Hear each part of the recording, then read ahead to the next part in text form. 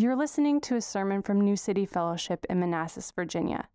New City Fellowship is a diverse community that proclaims the gospel and makes disciples for the glory of God and the renewal of our city. For more information, visit newcityfellowship.net.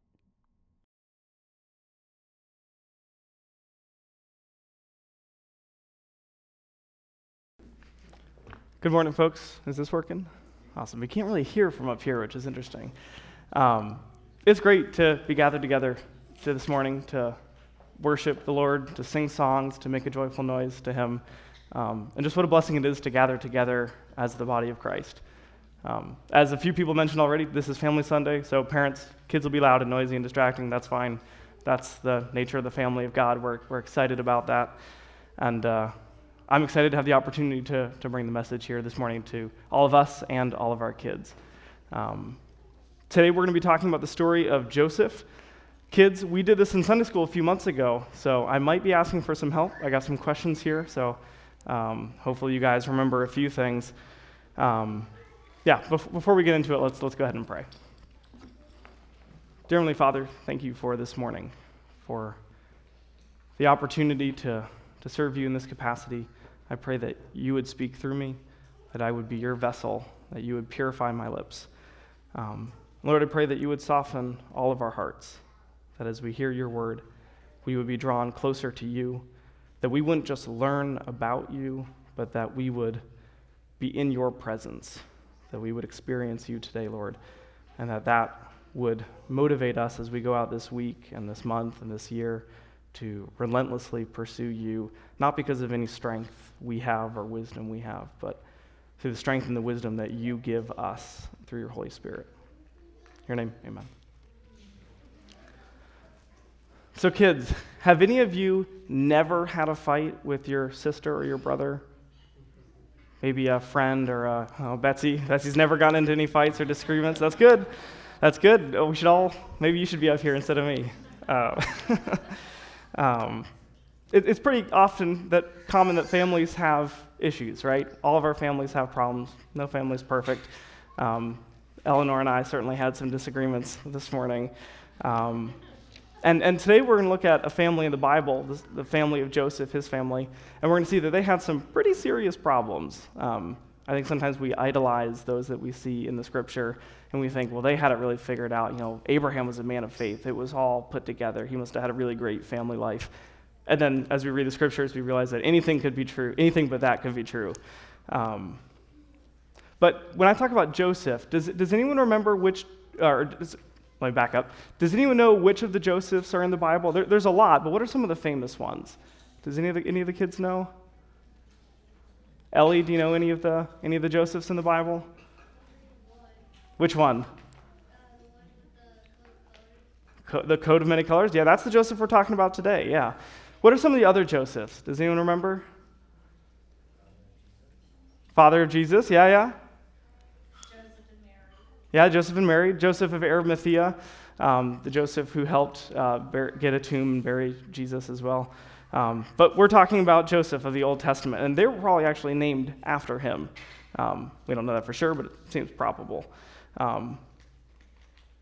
So, does anyone know where the story of Joseph comes from in the Bible?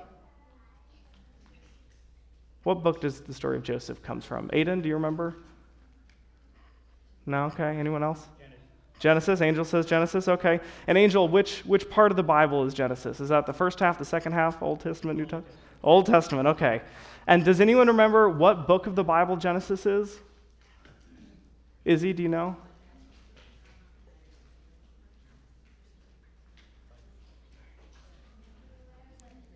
What'd you say? The first one, yeah, it's the first story. I think whenever we read from Genesis, it's really important that we don't isolate one story from another story, but we read them as part of a whole.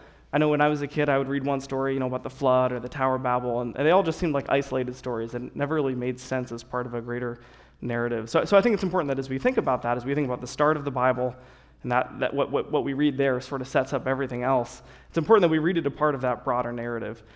So we have the creation account, then we have the fall, then we have the flood, then we have the Tower of Babel, and then we get to Abraham, or Abram, who's later called Abraham. And in Genesis 12, 1 through 3, it says, "Now the Lord said to Abram, "Go from your country and to your kindred and your father's house to the land that I will show you. And I will make you a great nation. And I will bless you and make your name great, so that you will be a blessing. I will bless those who bless you, and him who dishonors you I will curse. And in you all the families of the earth shall be blessed." So as we read about Joseph, let's keep this promise in mind. It plays a significant role not only in Joseph's story, but also in our story. God keeps his promises always. And that's the first point I want to make this morning, is that our God is a reliant God. We know that he keeps his promises. And as we read through the Bible, we see examples of that time and time again. But that doesn't mean it's always easy for us to see that or to understand that, especially right away. Sometimes it takes a little bit of time to really see that in the context of our lives. So let's see if anyone is paying attention, kids. Where's the story of Joseph in the Bible? Aiden, do you remember now? Genesis, yeah. And where's Genesis in the Bible? Is it the Old Testament or the New Testament? The Old Testament, okay. And does anyone know what book of the Bible, what number it is? Finn, do you remember? The first one? Yeah, that's right. Yeah, right on. And then what was the first point of the sermon this morning? We just said it. Ellie? God keeps his promises. That's right. All right, so the story we're looking at specifically is found in Genesis chapters 37 through 50, which is a significant portion of the book of Genesis.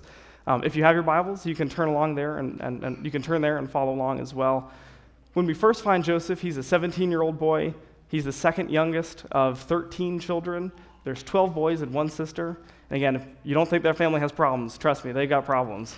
I have 5 siblings, 4 brothers, and if there's 13, that's a recipe. Of all the children, Joseph was his father's favorite. Again, no cause for concern there, right? Whenever a parent has a favorite child, that never goes wrong. And sort of like what you were saying earlier, Ezzy, he was such the favorite that his father actually gave him a really fancy and expensive coat. Do we have a little picture up there? Yeah, so this is from the Jesus Storybook Bible. A little description of his pictures. You can see you got Joseph with his fancy coat, and then who's that in the background? His brothers. Do you think they look excited or happy? They're really excited for their brother that their father loves him so much? No, they look a little mad. So when Genesis says in Genesis 37:4, it says, "When the brothers saw that their father loved him more than any of them, they hated him and could not speak a kind word to him." It's pretty serious. To make matters worse, Joseph started having dreams about how one day they would bow down and serve him, that he would be their master. Do you think they were even more happy with him when he said that? No, they were pretty mad at him. So a little while later, Joseph's father sends him out to check on his brothers. They're tending the flocks somewhere far off. And Joseph's just going to go check in, make sure things are okay, that they have the resources that they need. And his brothers see him coming from a long way off. And instead of excited to see their brother, they think, this is our chance to finally get him. They capture him, and they actually sell him into slavery, which is not a very nice thing to do. The Bible tells us that if it wasn't for his older brother Reuben, they would have actually killed him. When the brothers went back home, they took Joseph's fancy coat on the other screen, and they actually put blood on it and then used that to trick their father into thinking that he had been eaten by wild animals. Meanwhile, Joseph's taken by the merchants, the slave traders, all the way to Egypt. His journey from Dothan to Egypt was likely over 300 miles long along the coast of the Mediterranean. Once in Egypt, he's sold to Potiphar, an Egyptian who was one of the Pharaoh's officials, captain of the guard. So the next slide. Is there a map slide? Oh, I hit it. Oh, I wasn't going to share that with you guys, but there's a map slide. That's all right. It pretty much just shows the progression of Joseph along the coast down to Egypt. So at this point, if you were Joseph, how do you think you would be feeling? Aiden, imagine you were just sold into slavery by your family and totally abandoned. Like, that's pretty scary, right? Do you think you would feel really protected by God? Yeah, probably not, right? Do you think this is exactly what my thought was? Like, when I grew up, this is what I wanted to be. Do you think he was thinking that? Probably not. He must have been pretty scared too, right? The Bible doesn't tell us what Joseph was thinking. We don't get to read into his mind, but it does tell us what Joseph did and how he responded to the situation. Genesis 39, verses 3 through 6 says, "When his master Potiphar saw that the Lord was with him, and that the Lord gave him success in everything he did, Joseph found favor in his eyes and became his attendant. Potiphar put him in charge of the household and entrusted to his care everything he owned. From the time he put him in charge of his household and all that he owned, the Lord blessed the household of the Egyptian because of Joseph. The blessing of the Lord was on everything Potiphar had, both in the house and in the field. So Potiphar left everything he had in Joseph's care. With Joseph in charge, he did not concern himself with anything except for the food that he ate. But Joseph keeps finding himself in tricky situations. Potiphar's wife ends up getting really jealous with him and accuses him of some really bad things. To protect his family and his honor, Potiphar actually throws Joseph into prison.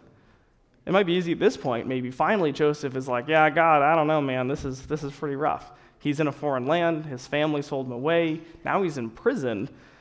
That's pretty scary, right? Aiden, do you think you would be excited in that situation? Yeah, probably not. Do you think God forgot about Joseph? What do you think, Izzy? Yeah, probably not.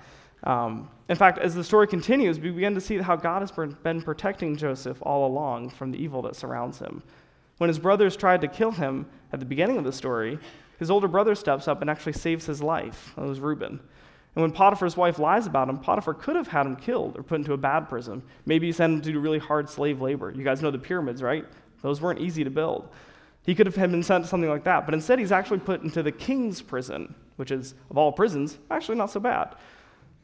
Sometimes seeing God's hand of protection in our own lives can be difficult. When we look back, though, it's often much easier. For example, last summer when Will announced that he was stepping down, how many of us said, man, I'm really excited to see what God has in store for New City? I wasn't thinking that. I was a little nervous about where this was all going. Or when Chewy was going on sabbatical, how many thought, man, our church is on really stable ground. We've really figured this out. It's kind of scary, right? There's a lot of unknown there. And yet, when I think about us as a people and a church, collectively and individually, I'm amazed at how we've all been drawn closer to Jesus during this time. It's been so exciting to see the Holy Spirit at work here in this church through different ways, different people. Even this weekend, we were at Redeeming Grace Church for an eldership training. Pillar has partnered in some ways more visible, some ways less visible. And it's been really exciting to see how the regional church has stepped in as God's hand of provision for our church. It makes me really excited to see, maybe in a year, maybe in 6 months, maybe in 5 years, how can we join in that? How can we sort of give back and participate and sort of share in the local church? It's a unique opportunity, I think, for us right now to fellowship with those churches as the bride of Christ. I wouldn't wish the logistical challenges or uncertainties we've experienced on anyone. They're unpleasant, they're exhausting, right? But I wouldn't trade my experiences of the last year for anything. And talking about trials and temptations that we face, James writes in James 1, 12 through 13, "Blessed is the man who remains steadfast under trial, for when he has stood the test, he will receive the crown of life, which God has promised to those who love him. Let no one say when he is tempted, I am being tempted by God. For God cannot be tempted with evil, and he himself tempts no one." James then continues in verse 17 of chapter 1 saying, "Do not be deceived, my beloved brothers. Every good gift and every perfect gift is from above, coming down from the Father of lights, with whom there is no variation or shadow due to change." God doesn't cause bad things to happen, but God is with us, always working to redeem evil around us for our good and for his glory. My second point this morning is that our God is a redeeming God. God causes all things to work together for the good of them that love God. We'll build on that again in a few minutes. But first, let's get back to the story. So we've got Genesis 39, 20 through 23. It says, "But while Joseph was still in prison, the Lord is with him. He showed him kindness and granted him favor in the eyes of the prison warden, so that the warden put Joseph in charge of all that he had in prison, and he was made responsible for all that was done there.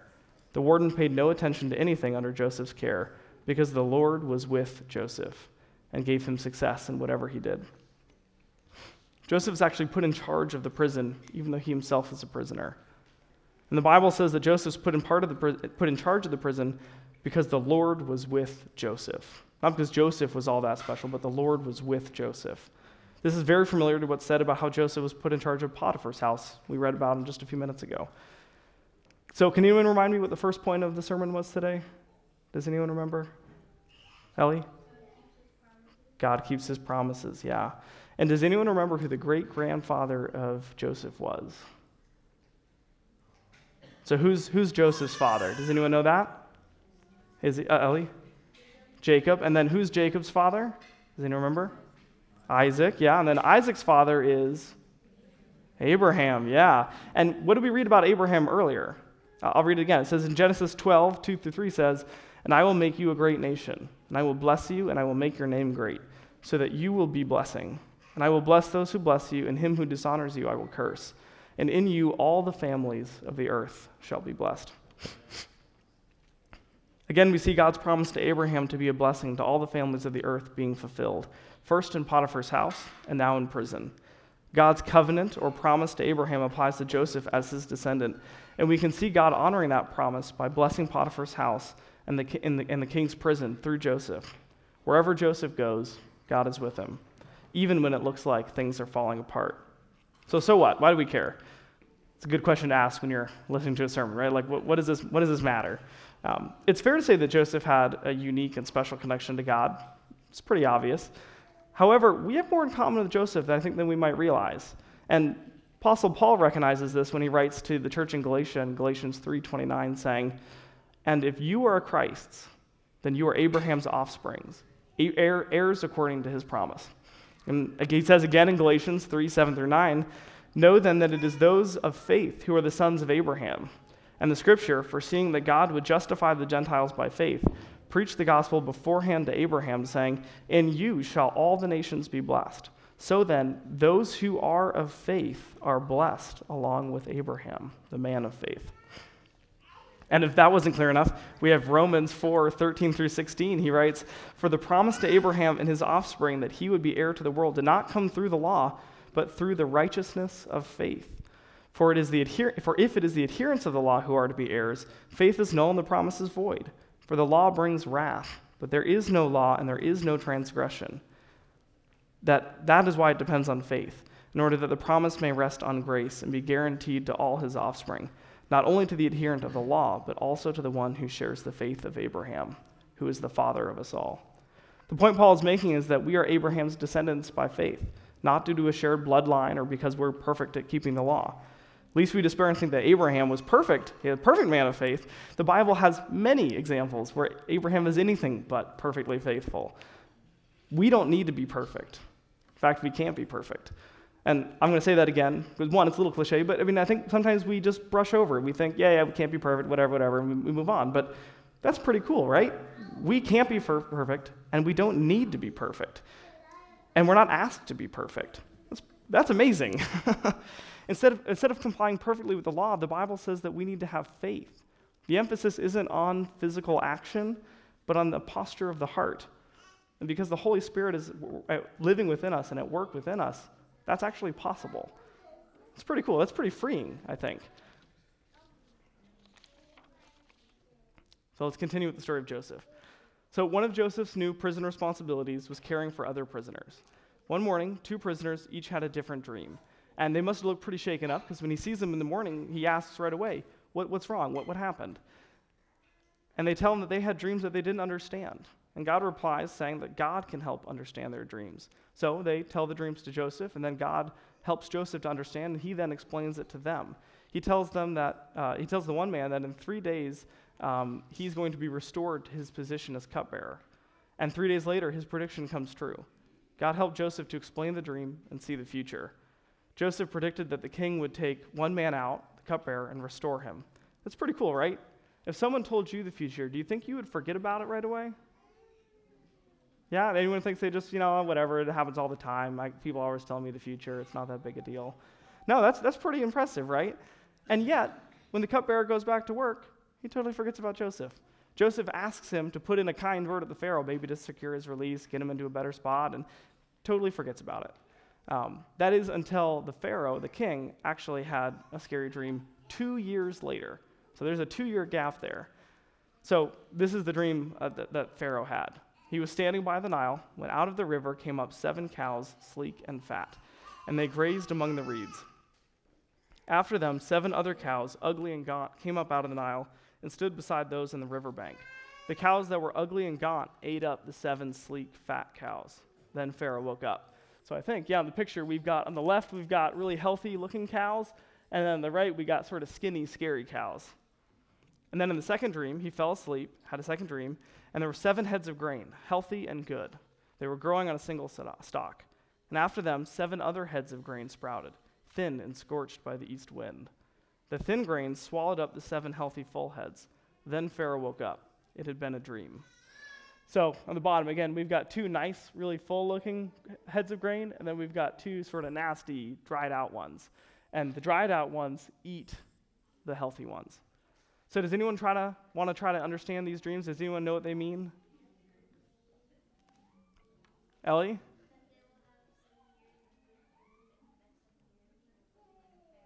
Yeah, absolutely. That's right on. Awesome.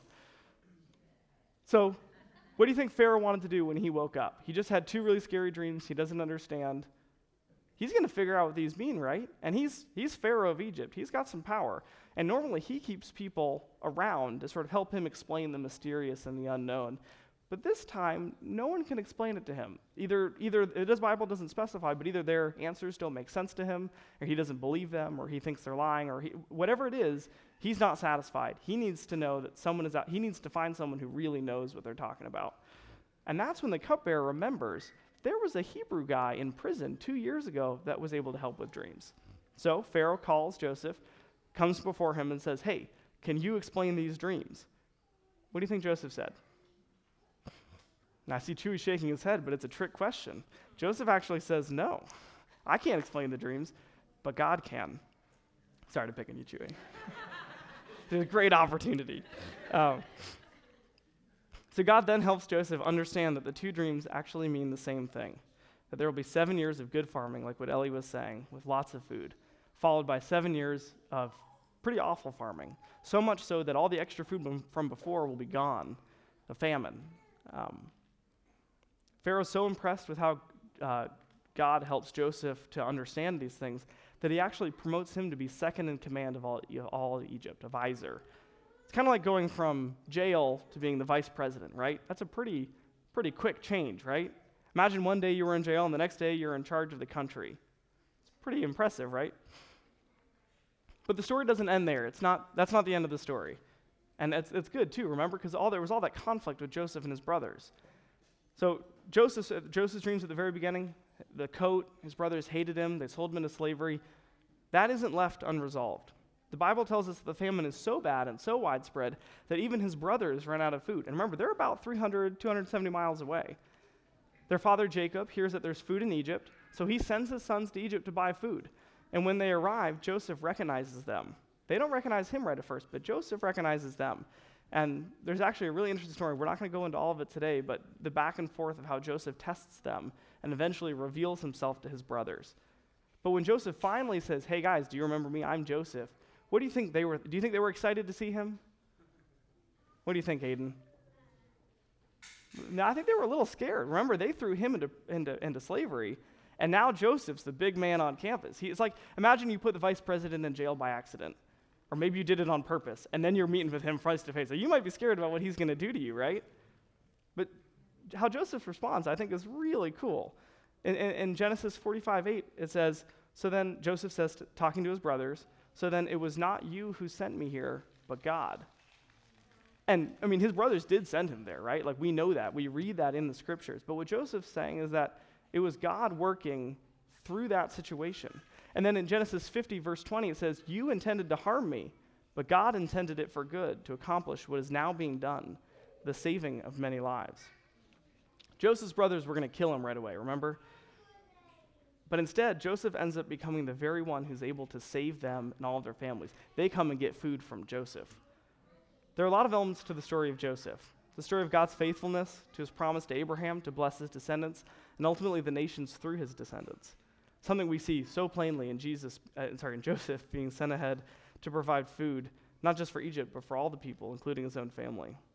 The story of Joseph also demonstrates that not only is God sovereign, but that God can and does redeem all things. This is the second point that we already mentioned, that God redeems all things for those who have put their trust in him. The Apostle Paul writes in Romans 8:28, and some of you may know this verse, it's a common one, especially in Hallmark cards, but it's true. And we know that all things work together for good of them that love God and to them who are called according to his purpose. Joseph was called according to God's purpose. God didn't cause the bad things to happen to him, but God did call him to respond to them. And because Joseph trusted God and followed him, he ended up helping to save Egypt and his whole family. One of Joseph's brothers, Judah, ends up establishing the Israel tribe of Judah, which is where King David comes from, and eventually Jesus. When we step back and look at the big picture, we realize just how awesome God really is and how exciting it is for us to be a part of his people. I mean, just imagine if Joseph was like, nah, this whole thing stinks, right? Like, I'm not going to play along with this story. And maybe he stalls out at Potiphar's house, or he stalls out in prison, not trusting God, not living his life in response to God's calling. God would have raised someone else up. God's sovereign, God's powerful, he would. But what an opportunity for Joseph to be a part of that. What an opportunity we have to be a part of that. What about you right now? I think it's reasonable to suggest that things aren't always the way that we want them to be in our lives. I mean, look at our church, right? Like, things are not ideal, especially from a logistical, worldly perspective. Think about some of the trials or difficulties that you're dealing with. And instead of asking God to just remove the difficulties or hardships, think about how these circumstances give you a unique opportunity to bless someone else. In other words, think about how God might use you to be a part of redeeming all things. The biblical account of Joseph makes it clear that he wasn't sitting on his hands waiting for God to save him. Instead, we see Joseph in a couple different situations working as if for the Lord, despite his circumstances. In Ephesians 6:18 through 20, after discussing the armor of God, Paul says, praying at all times in the Spirit, with all prayer and supplication. To that end, keep alert with all perseverance, making supplication for all the saints, and also for me, that words might be given to me in opening my mouth boldly to proclaim the mystery of the gospel, for which I am an ambassador in chains, and I might declare it boldly as I ought to speak. Notice Paul isn't asking them to pray that his chains are gone, that he could be set free. Instead, Paul uses his unusual opportunity that the chains afford him to minister to an otherwise difficult-to-reach area of Roman society. I want to challenge each of you to really examine your life and struggles, small, large, public, private, that you're dealing with. Do you know that God is our Redeemer? Do you believe that God is your Redeemer? And that he's more than capable of using our situations, however fragile or broken, for the good, for our good, and for his glory?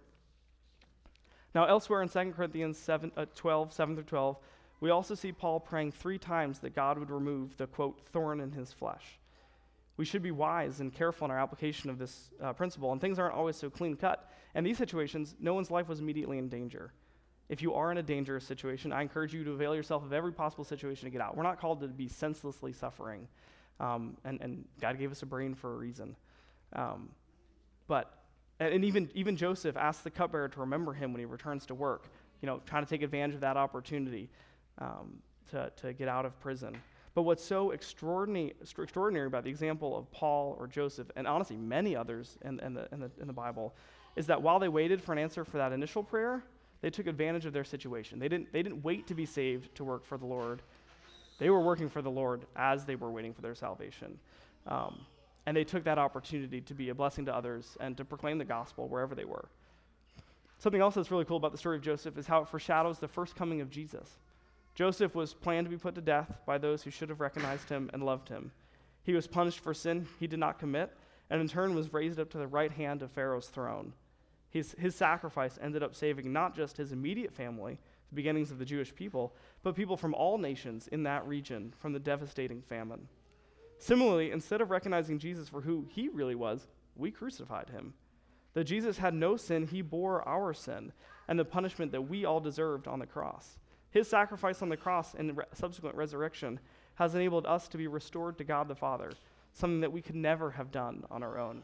And in his resurrection, he was raised to the right hand of the throne, not of Egypt this time, but of our Father in heaven, where he now sits and intercedes for us. Joseph was imperfect. He made mistakes, a shadow of who was to come, but Jesus is without fault, the perfect sacrifice. I want to acknowledge that we live in a broken world full of sin and depravity. That much should be pretty obvious, I think, to all of us. God never promises that life will be easy and that we'll have lots of money or that the people we love will love us back. It would be easy to look at God's promise to Abraham in Genesis 12 as a promise that all things would be easy and fun. But when we understand that promise in light of the story of Joseph, Jesus, Stephen, Peter, Paul, and the worldly hardships that they and many others in the Bible endured, we begin to see that the blessing that God has poured out on us through Jesus and the Holy Spirit is far greater than any material blessing that we might want. There is hope. There is hope because God is with us. He's with those who place their faith in him and become descendants to Abraham and share in the promise that God made to him. In fact, one of the names that we know Jesus by is Emmanuel. We often sing about that at Christmas. It means God is with us. Not only are God, Jesus, and the Holy Spirit with us, but we know that one day Christ will return, and we know that God keeps his promises. Maybe even today he'll return. And when he does, he will call his children to himself, where we will spend eternity with him. God keeps his promises, and we can place our confidence in him, knowing that God causes all things to work together for the good of them that love God. Let's pray. Dear Heavenly Father, I pray that we would live our lives in response to you, that we wouldn't wait for things to be perfect before we served you, but that we would serve you in the midst of our broken and fragile lives, that we wouldn't need things to be perfect before we could trust you, but that we would trust you in the midst of hardship. I pray that as we think about the story of Joseph, we think about the story of Jesus, we think about our story, that we would be encouraged and strengthened by the reminder that you do keep your promises and that you are working actively in this world around us even today to redeem all things for our good and for your glory. In your name, amen.